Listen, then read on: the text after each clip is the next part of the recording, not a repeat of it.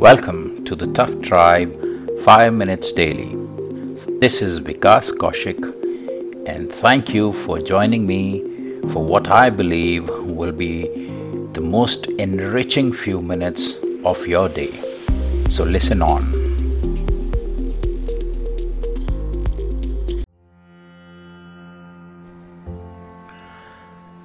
Have you ever taken a hard look at yourself?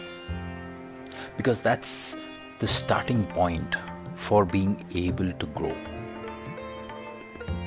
So I first filled in a self-analysis questionnaire during a training course for potential leaders.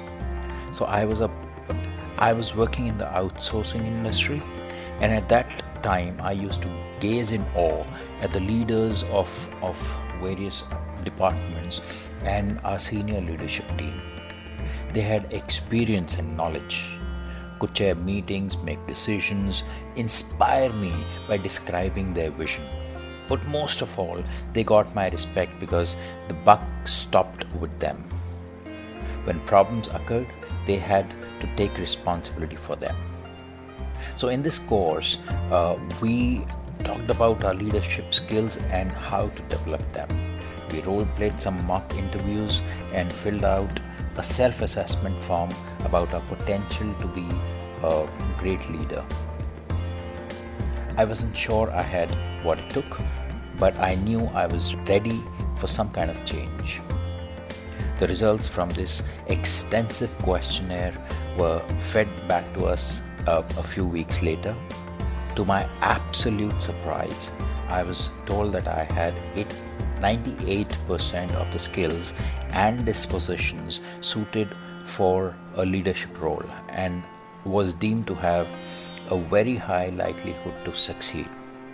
Of course, the feedback gave me a really nice feel-good factor, but much more importantly, it planted a seed in my head that maybe one day I too can be a leader. When I finally did become a leader, I soon realized that those confident looking people who seemed so secure and decisive had just as many insecurities as I did. And the very best ones, the ones I thought had and knew it all, admitted that like me, they were still learning. So like I said, taking a hard look at yourself, that's the starting point. So taking notice of what puts you in a good mood, for example, going for a walk or eating chocolate or passing an exam or being out in the good weather, or what puts you in a bad mood, say standing in a queue or a line, emails or not getting enough sleep or sarcasm or worrying thoughts. Now this can help you take control of and understand your thoughts and feelings. And understanding how your moods work is the first step towards taking control of them. In order to grow, you need to know where you are. To do this, you need to reflect from time to time on important questions, and I'll list down 5 of them for you. So number 1, what sort of mindset do I have? Number 2, what is my default setting? Number 3, am I an optimist or a pessimist? Number 4, how does this affect my mood? And number 5, how does this affect my personal and professional relationships?